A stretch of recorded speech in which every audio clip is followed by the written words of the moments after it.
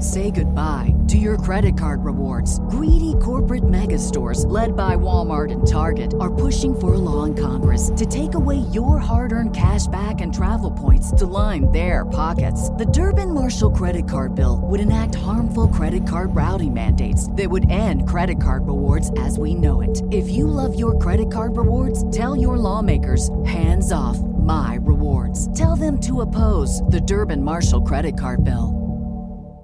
A science story, huh?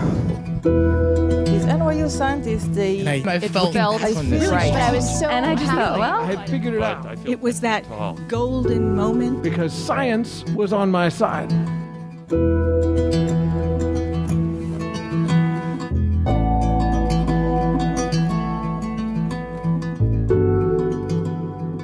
Hey everyone, I'm Ben Lilly, and welcome to the Story Collider, where we bring you true personal stories about science. This week's story is from Erika Engelhaupt. It was recorded in October 2015 at Oberon in Cambridge, Massachusetts, as part of the Science Writers 2015 meeting.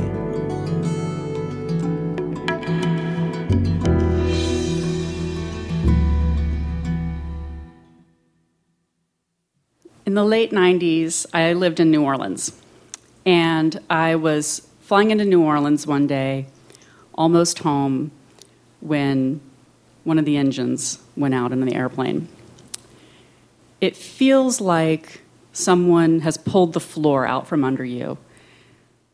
We just dropped what felt like 50 feet in a second, and the plane just started pitching and wobbling, and right at the same moment, everyone started to cry. I was sitting in the front of the plane by myself, and I thought, this is it. We were over Lake Pontchartrain, and it looked like the ocean. And I thought, we're going down, and I'm going to die in that lake. It was a really small plane, one of those twin turboprops with the propellers on each wing. And this was before 9/11, before there were like those reinforced cockpit doors to keep people from getting in. So there was just this stiff curtain between me and the cockpit. And I could hear through that stiff curtain a computerized voice telling the pilot over and over again, pull up, pull up, pull up. And we're all just sitting there going, for the love of God, man, pull up. But the plane was definitely heading down, and it felt like an hour, but it was probably really actually just a few minutes before we got to the New Orleans airport. And the pilot came on over the intercom, and he said the only thing that I actually remember him saying during this whole thing, brace for landing, brace, brace. No one ever actually tells you how to brace. So I just kind of threw my hands up over my head, and we landed really hard, but alive.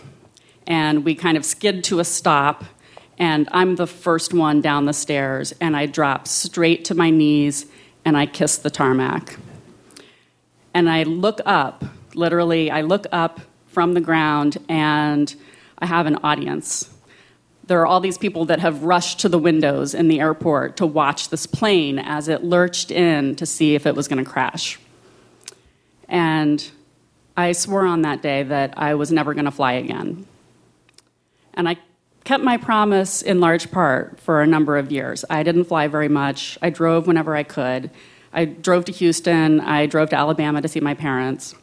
And when I did have to fly, especially if it was on a small plane, I would get really anxious. I would toss and turn the night before.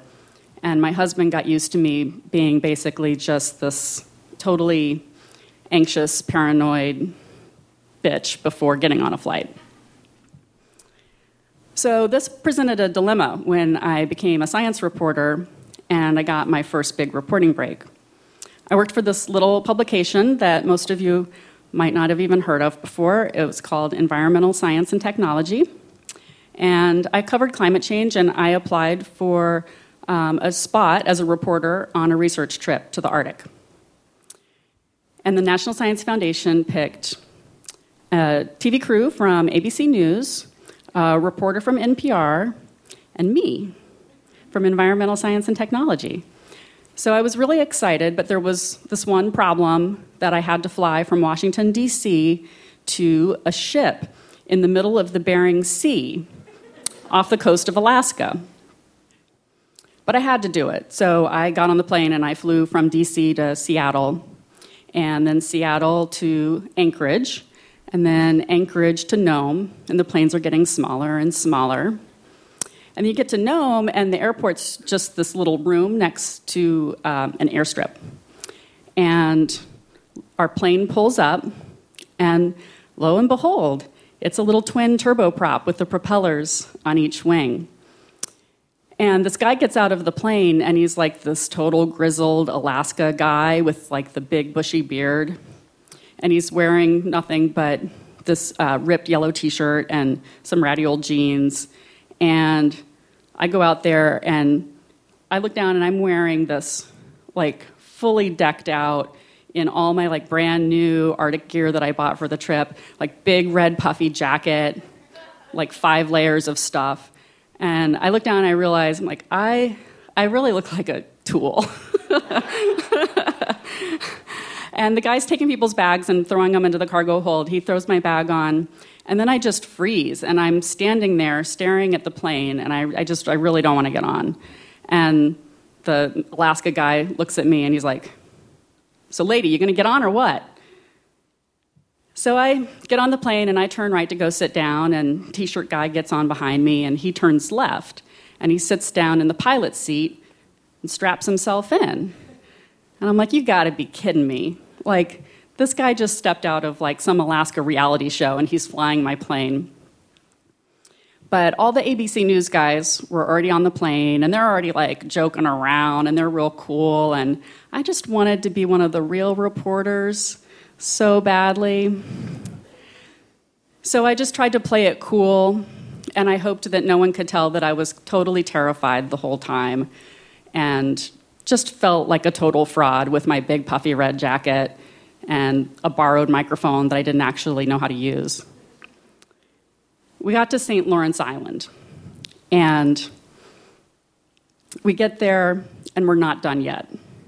We still have one more flight. A helicopter comes from the ship, actually, to St. Lawrence Island to pick us up and fly us to this icebreaker that's in the middle of the Bering Sea. The helicopter comes, and before you even get on the helicopter, you have to put on this special suit because they tell you if the helicopter were to crash into this frozen water, you would only survive for a few minutes. The special suit, I think, gets you like half an hour or something like that. So it's totally comforting. So I get on the helicopter, and there's a Coast Guard pilot flying it. He seems like he knows what he's doing. And we take off, and he's pointing out over the horizon, and he says, "You can see Russia from here." And we all laughed at Sarah Palin, and I felt a little bit better about it all. And then we're approaching the ship, and the sun is setting over the ice and washing across it. And it's just so beautiful and so strange. And we start looking for walruses, and I just totally forgot to be afraid. So we land on the ship, and I spend the next few days with scientists, and I was first in line to get back on the helicopter to go look for these birds they're studying. They're called spectacled eiders, and they're like ducks. And we would fly out over the water, over the ice, and anytime there was a little crack of blue water, it would be filled with just tens of thousands of these birds. And scientists think that they actually keep the cracks in the ice open just with their body heat, just by staying together. They're amazing. So think of that if you ever buy an eider-down pillow, because that's what those are made out of. It was just this magical experience. But pretty soon it was time to turn around and do the whole trip in reverse. So back on the helicopter to St. Lawrence Island, and then the little plane back to Nome.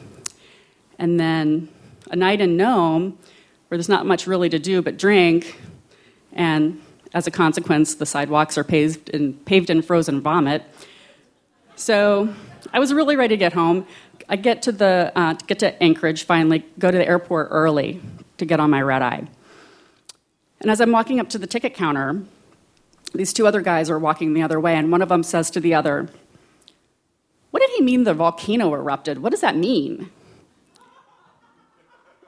And the other guy says, "He means the volcano erupted, and we got to get out of here." And I walk up to the ticket counter, and the gate agent tells me that, Mount Redoubt has erupted. And my plane has been turned back to Seattle because an ash cloud is approaching, and a plane can't fly through that, or the engines can go out. So the thought in my head at this point is, holy crap, run. But somehow the words come out of my mouth, could I get an earlier flight? He said, I think there might be one more getting out before the ash cloud gets here. So I go stand in the security line, and I'm just kind of standing there like staring at my feet, thinking, what am I doing? And I hear a voice say, "You ready?" And I thought, sure. I'm about as ready as I'm ever going to be to get on a plane that's being chased by a giant cloud of toxic ash that can crash the plane. But I got on, and I sit down next to this guy, and he introduces himself to me. "Hello, I'm the world's leading expert on torture."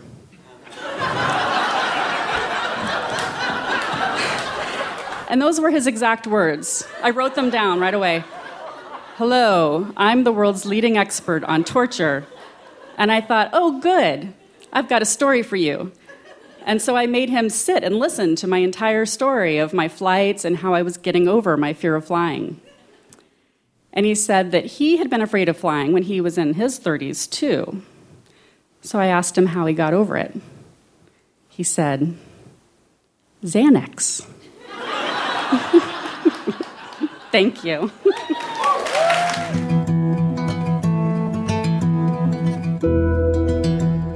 That was Erika Engelhaupt. Erika is the online science editor at National Geographic. Erika's work has appeared in Science News, the Philadelphia Inquirer, on National Public Radio, and in many other newspapers and magazines. Before becoming a writer, she had lots of adventures in biogeochemistry, many of which involved wearing hip waders in Louisiana swamps. The Story Collider is produced by me, Brian Wecht, Aaron Barker, Ari Daniel, Christine Gentry, Skylar Bear, and Liz Neely. The podcast is produced by Rose Eveleth. Initial help from Brooke Williams, Lena Groger, and Justin D'Ambrosio. The theme music is by Ghost. Special thanks to Oberon for hosting the show, to Wade Roosh and everyone at NASW and CASW for being amazing partners, and to every plane I've ever been in for not crashing. Thanks for listening.